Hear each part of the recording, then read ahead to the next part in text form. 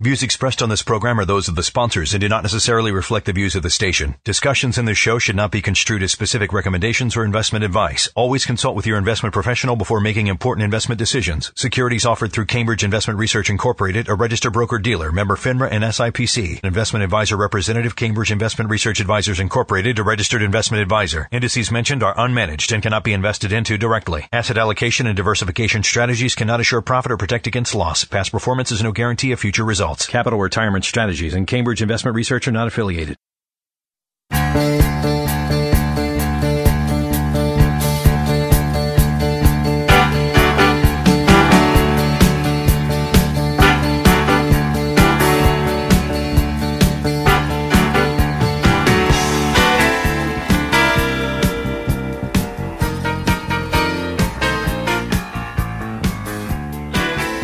All right, welcome to Plan for Life Now, episode number 84.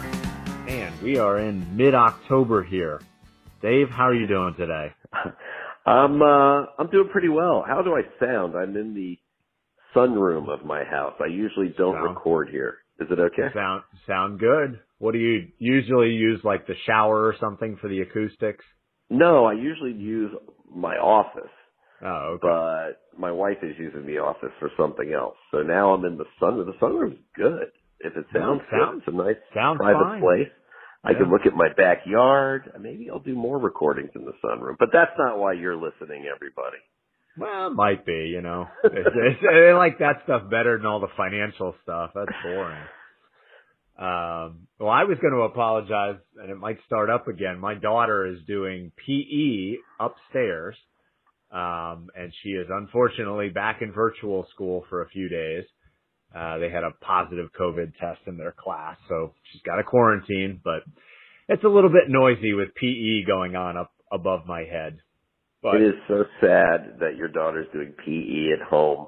I know. Everybody listening thinking the same thing. It's like, what is going on with so COVID? ridiculous. My kids are out of the house, but I feel bad for Steve and his kids. Okay, I just said it for everybody. All right, but that is definitely not the reason why we're here talking or you're here listening today. So what we wanted to talk about today, I think this is really a great topic and so much more than we'll be able to cover just in this podcast here today, and talk about the way that the internet and social media and all of this has affected or changed or influenced our jobs and working with clients and financial planning. And we've all seen all the discussions out there and all the articles and breakdowns about the way that, you know, I'll pick on Facebook in particular, but obviously this is across, you know, Twitter and Instagram and all these different platforms, but the way that that has influenced politics and made many aspects of politics more partisan, more emotional. You know, you guys know what I'm talking about.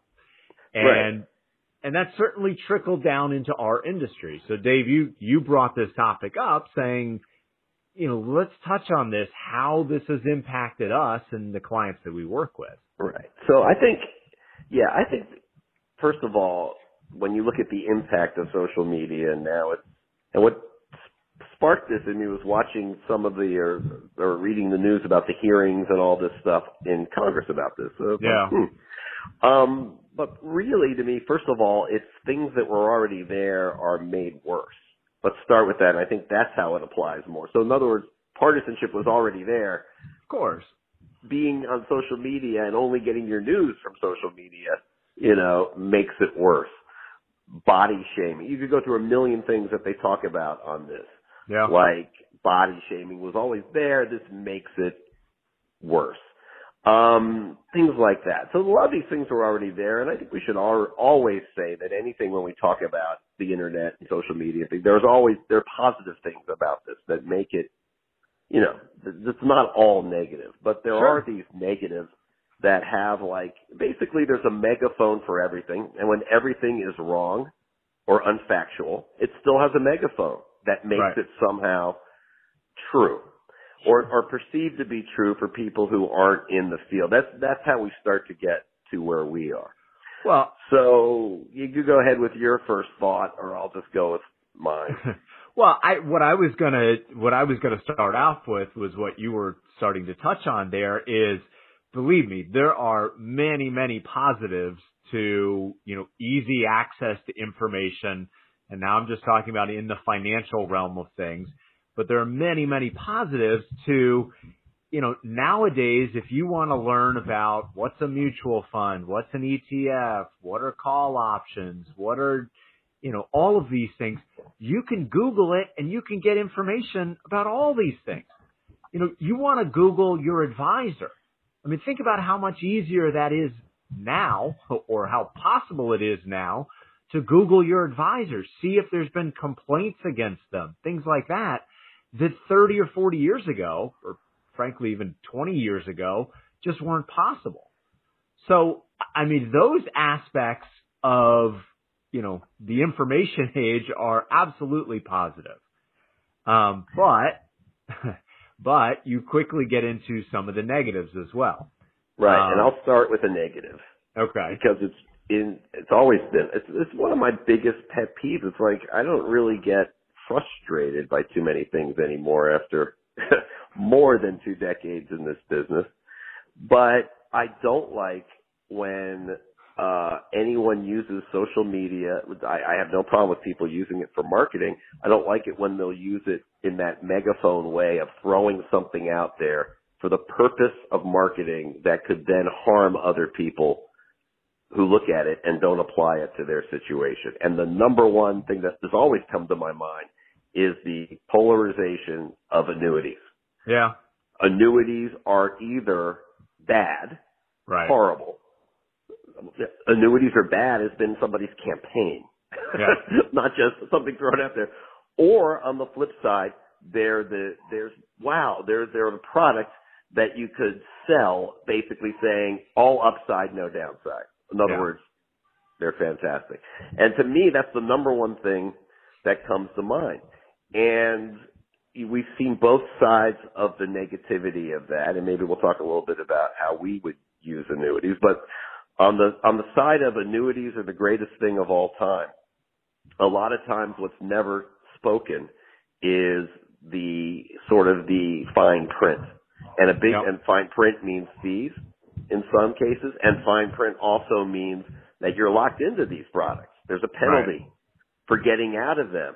And when people put so much of their retirement money or liquid money, money that they might need immediately into a product that looked like it was all upside and no downside, and then all of a sudden when they have to pull it out for whatever reason, and there's a big penalty, now you've seen the downside of the all gain, all protection, no downside thing that's out there for the pro selling annuity crowd.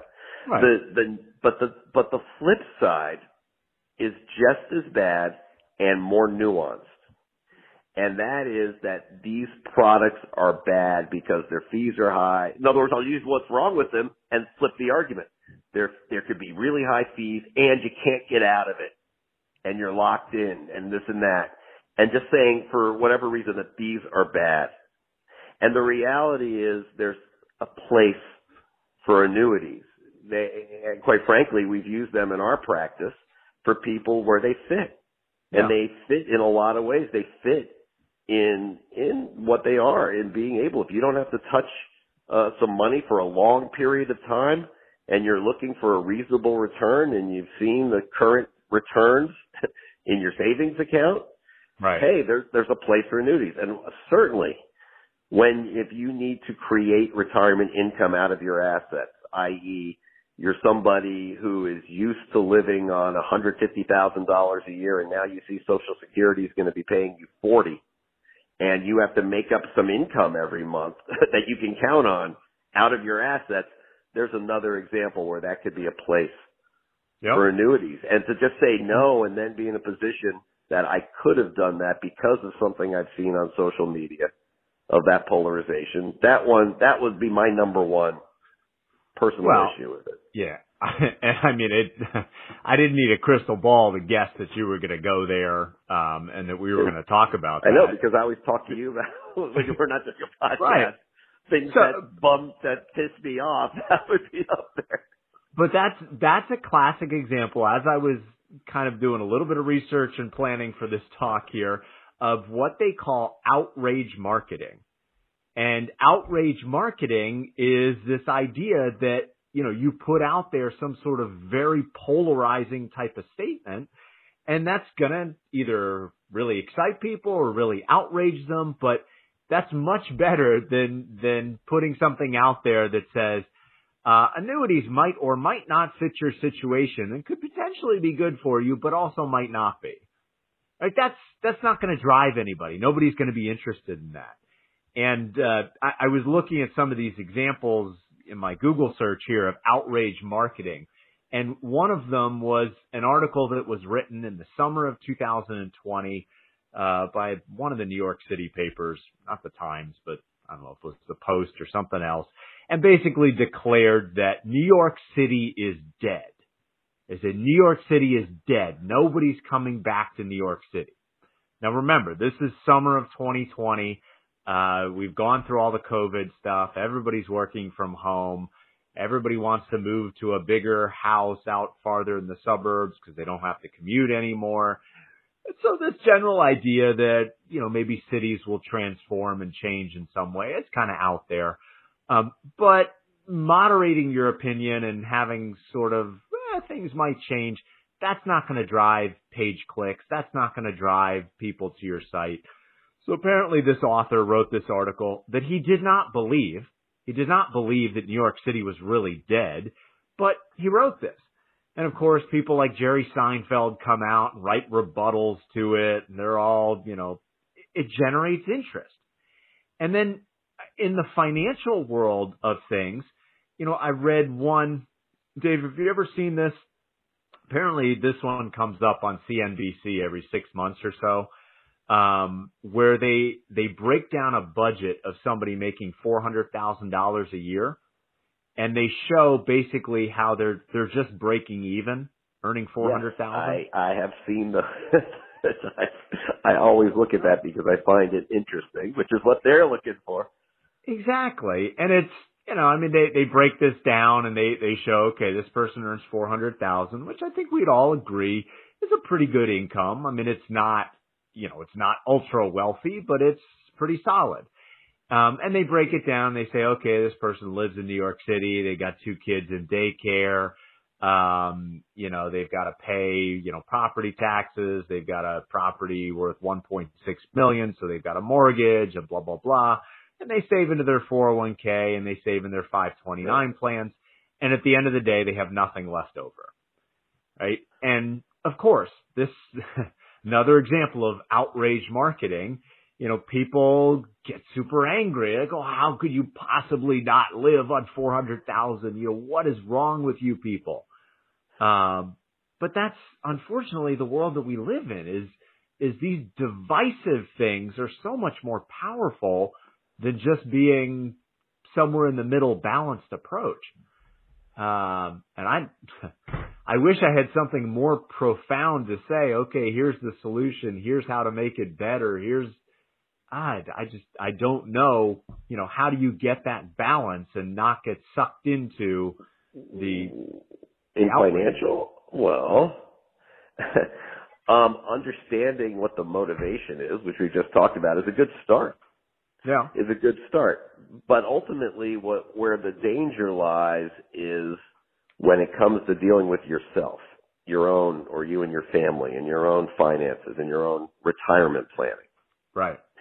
At this point, this is why, I guess this is why we're in this business, but I would always say that virtually everybody who would be listening to a podcast like this, whether it's us or someone else, it really helps to have a trusted, well-balanced advisor or advisory group. And well-balanced means not biased, not buying into the bias that we just discussed for whatever reason. And I guess what that means is you, to an advisor, you are a blank slate. when the advisor meets you for the first time. You find out information about you, and then you apply your professional expertise to achieve what we're trying to achieve. A lot of times it's just having enough money. What's the most money I could live on per month? Be comfortable, not worry, have as much peace of mind as possible in this world. How do I achieve that? And then you work your way down that funnel to the specific recommendations. And everybody is different. So no matter what you've heard out there, and you could go through every single thing that we deal with, and there's going to be some polarization. I heard that the S&P 500 is where I should put all my money. Mm-hmm. I heard that long-term care insurance is bad or it's too expensive. Or no matter what, I need long-term care insurance. Yeah. Or no matter what, I should have, I should not have any individual stocks because they're bad. Or I should just be selecting stocks, and so it's the all or nothing. The all or nothing thing is very dangerous. Yeah. How do we avoid that? And that's by everybody needs to look at their own situation. And in our business, it's so complicated and there's so many things to look at that I almost say the advisor has to take, you're a blank slate. And now what do we know from our expertise, our toolbox, as you always say, how do we apply that without bias? Yeah. And as you were talking there, I was thinking about kind of the crossover of the number one polarizing thing out there, politics, and how that can, for some people, bleed into their financial, recommendations or financial actions. And I know I've told these stories before about, the one client who, the day that Obama was inaugurated, said he was going to sell, and did sell, all of his stocks, missed out on that whole run.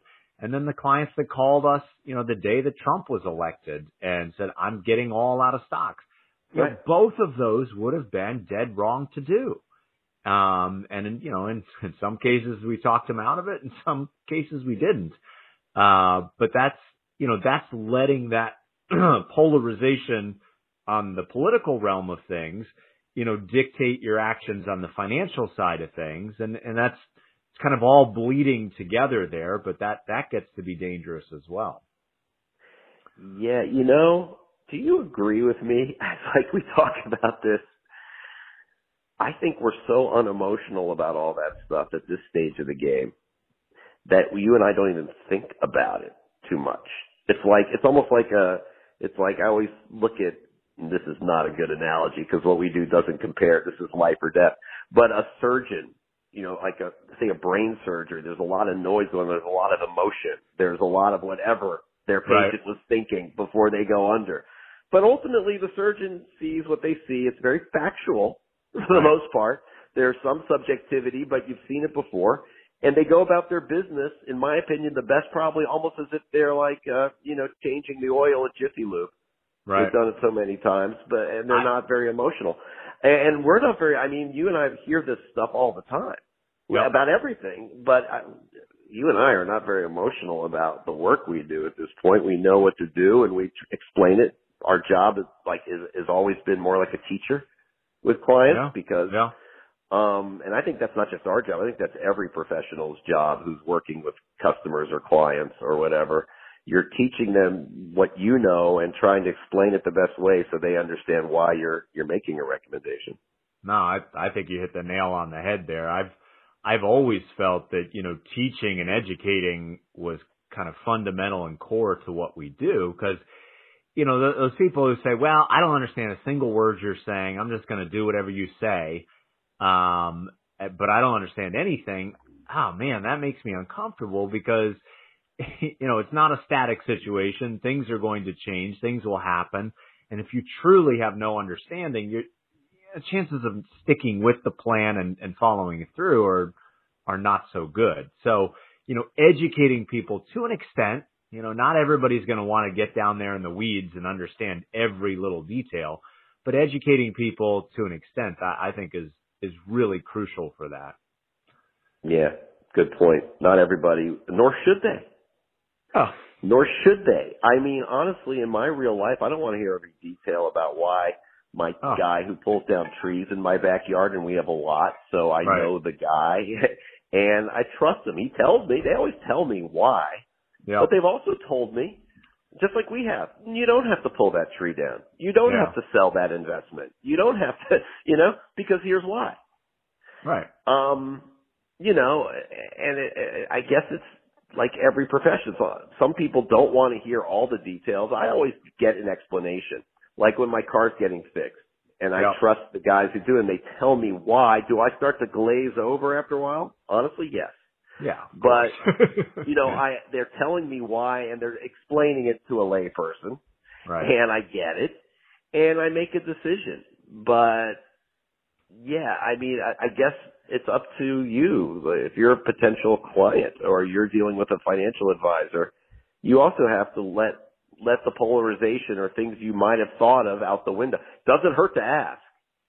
Hey, I heard, and we've had plenty of people we've met. I heard, go back to my annuity. Hey, you're recommending I put some money in an annuity. I heard that they're this, that, or the other thing. Yeah. I hope and want people to ask those questions.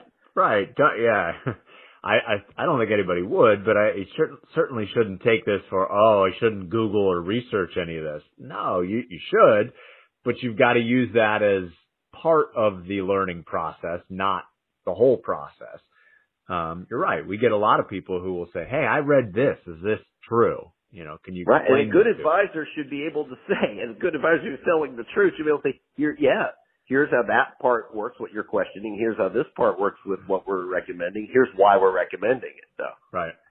Here's the positives of it, and here's why we chose this one and or this investment or insurance product or whatever, and here's why we're doing it. We should be able to give specific, and quite frankly, you relish the hard questions from a client. That means they're paying attention. When you answer those questions, they should feel better that, that this is, I was worried about that. I didn't hold it in. We never want anyone holding it in. Don't hold in your questions. Right. You ask it and then this is why we're doing something, All right. Let's leave it there. Unfortunately, we did not solve the future of the internet and Facebook and all that, but I think we touched on the important facts for our industry. It's not about solving. This is more, in that analogy to that would be more like the elbow pad I put on before I play basketball for my tennis elbow. I don't think it's going to be solved at pushing 60 years old, but at least it's manageable. Right. All right. We will check in again next month.